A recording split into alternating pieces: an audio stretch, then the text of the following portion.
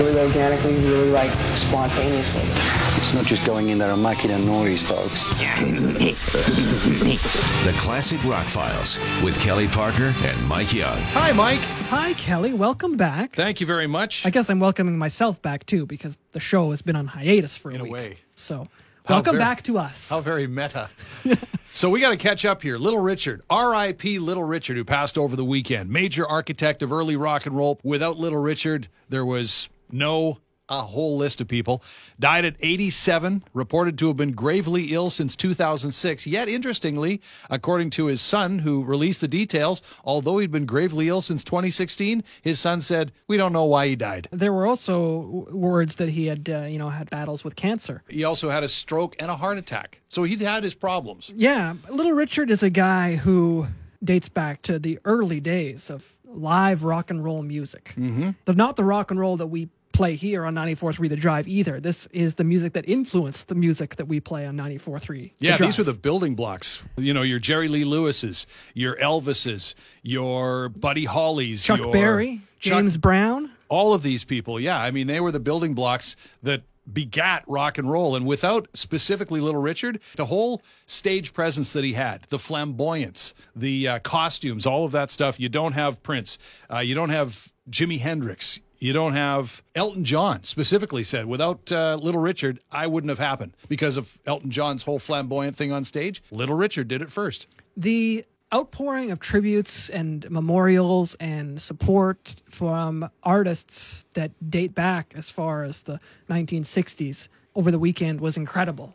Anyone who's anybody in the 1960s performing music put out a tribute because he was a direct influence on their careers and them making music in the first place. We celebrated the Beatles, Let It Be, last week. We're doing it again with the film this week. But without Little Richard, there's no Beatles either, because they said it was, first of all, they were playing his music as their covers, including some of the early recorded stuff, but they were heavily influenced by actually opening shows for Little Richard in Hamburg. A huge influence on the Beatles, and Paul McCartney said, again, without Little Richard, no Beatles. Yeah, and that tour actually came about because Little Richard, his tours weren't selling in the United States, and his manager had said to him, like, your records are still selling pretty well in Europe right now. Mm-hmm. And so he said, why don't you go to Europe and do a tour? And he went to Europe, and then the Beatles were not doing well on the road. They weren't selling tickets to their shows. So this was very early in the Beatles' career. Yeah. And they paired the two of them together, and the Beatles were opening for Little Richard, and people came to see Little Richard, and vice versa, the Beatles in the same time. And McCartney said that it was so cool because he would let us hang out in this dressing room, and we were witness to his pre-show rituals. He said with his head under a towel over a bowl of steaming hot water, he would suddenly lift his head up to the mirror and say, "I can't help it because I'm so beautiful."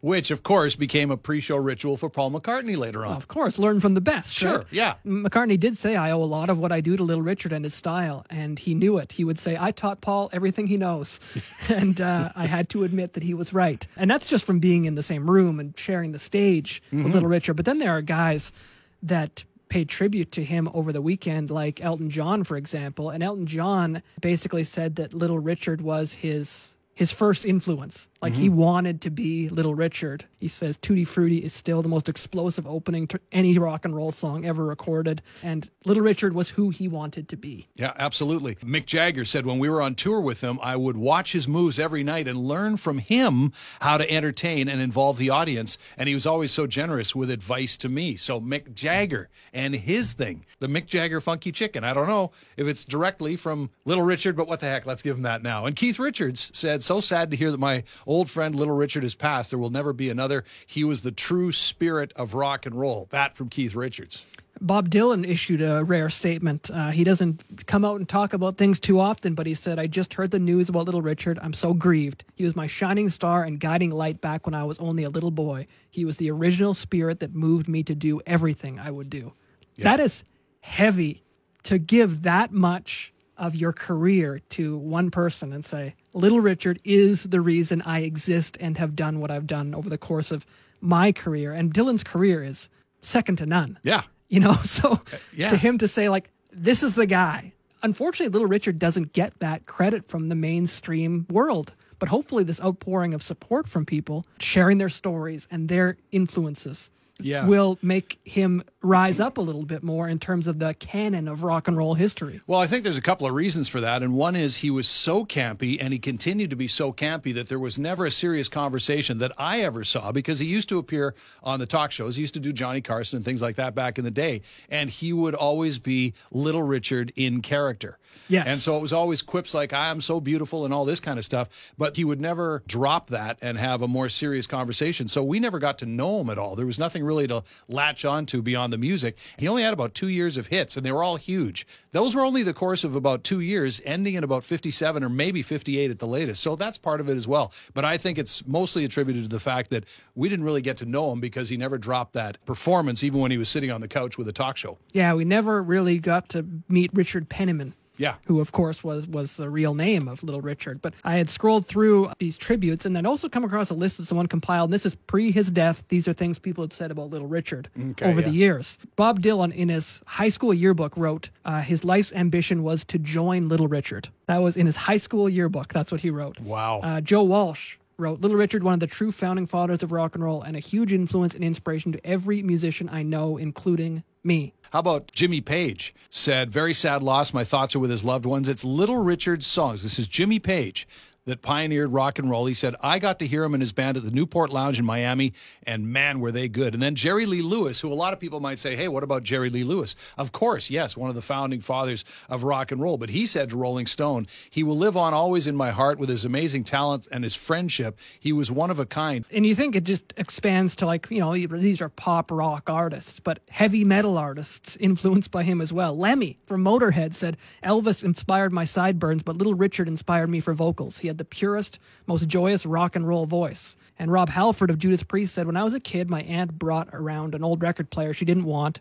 There were some 45 singles in there, and there were by Bill Haley and the Comets, Elvis, Little Richard. And the first song that really hit me was the Little Richard one. It was Good Golly, Miss Molly. As a kid, I didn't know what it was. I'd never heard that kind of music before. It was just electric. It was instant, just his voice. It's a great song. It's the roots of rock and roll. It's where everything comes from. And it's so interesting to hear all of these people again and again. And this has kind of been bubbling under the surface. You know, you don't pay attention to the name Little Richard. But all these people, now that we look back and say, like, literally everybody is inspired by Little Richard. Yeah, you don't ever connect some of these names to him. Gene Simmons said, sadly, Little Richard passed away, a founding father. His contributions can't be overstated. He said, I had the honor of meeting Richard in his later years and was awed by his presence. He told me, I am the architect of rock and roll. Amen. Rest in peace. That's Gene Simmons. How about people you don't expect to be influenced by him? Get this quote. There would have been no Deep Purple if there had been no Little Richard, courtesy of John Lord, the longtime organ keyboard player for Deep Purple and Whitesnake. Paul Simon. When I was in high school, I wanted to be like Little Richard. The least flamboyant person in history, Paul Simon, wanted to be like Little Richard. Yeah. And then I love this quote from Sammy Hagar. He said, when I heard his voice, I was knocked out. I just loved the way Little Richard sings. Here's Little Richard is where the whole thing started. It's chock full of great songs. And even as young as I was when I first heard it, I said, man, this is the shit. I think I probably dug it out of my sister's record collection. It was one of those moments when you put something on and you just go nuts. There's never been anything like Little Richard. And you know what? When you say that, if you think about some of the ways that Sammy uses his voice, and you can kind of hear Little Richard in there a little bit.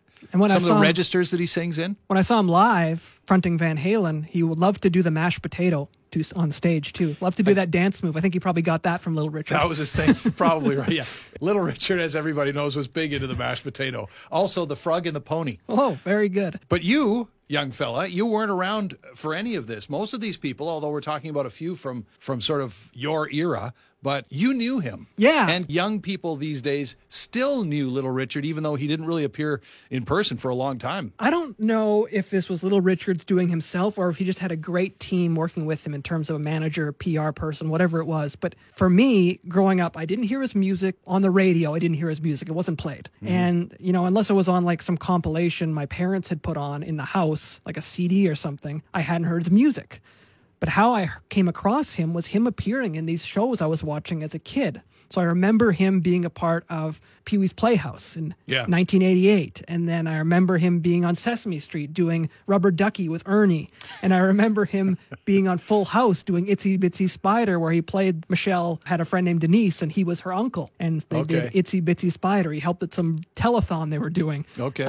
He sang America the Beautiful at WrestleMania one year. in the 90s. Really? So he just kept appearing in all these things. By that point, I'd heard his songs, Tutti Frutti and Good Golly Miss Molly and stuff like that. But Yeah. he just kept appearing as a touch point on these television shows. And he became someone that I knew for his look, his personality, the character that you talked about. Yeah. I knew that Little Richard. And this wasn't the short-haired, sequin jacket, Yeah. foot up on the piano Little Richard. This was, I'm sitting down, but I'm waving my hair back, Yeah. and I've got this, what looks like a toupee on my head at this point in time. And But just the thickest makeup. You know, you talk about wrestling, that was kind of his persona on these talk shows that I mentioned, because he was always made up to the nines. He was always in that character. And even though we didn't see him out of that character was memorable. It was indelible, actually, and very entertaining. And I could see it very easily translating to those other things you saw him in. And speaking of wrestling, there was even a wrestler in the 90s that took his character from Little Richard,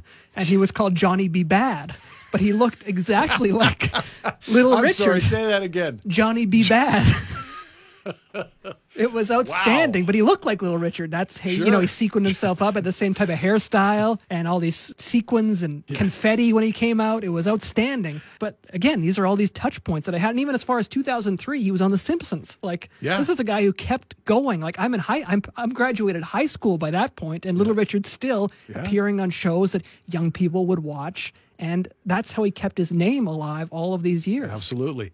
I think we need to stop at Johnny B. Bad. I don't think we can top that. But again, with all of this other stuff we're talking about, it still always, as it should be, comes right back to the music. And those string of hits that he had in the late 1950s, again, laid the bedrock and were part of the Beatles set for years, especially in those Hamburg years, and influenced so many people after that. It all came back to the music. But his music, his look, his performance style, he just broke through so many barriers. That's why all of these people were paying such tribute to Little Richard this past weekend when he passed away at the age of 87. That is the Classic Rock Files. 94.3 The Drive music director Mike Young. Thank you. Thank you.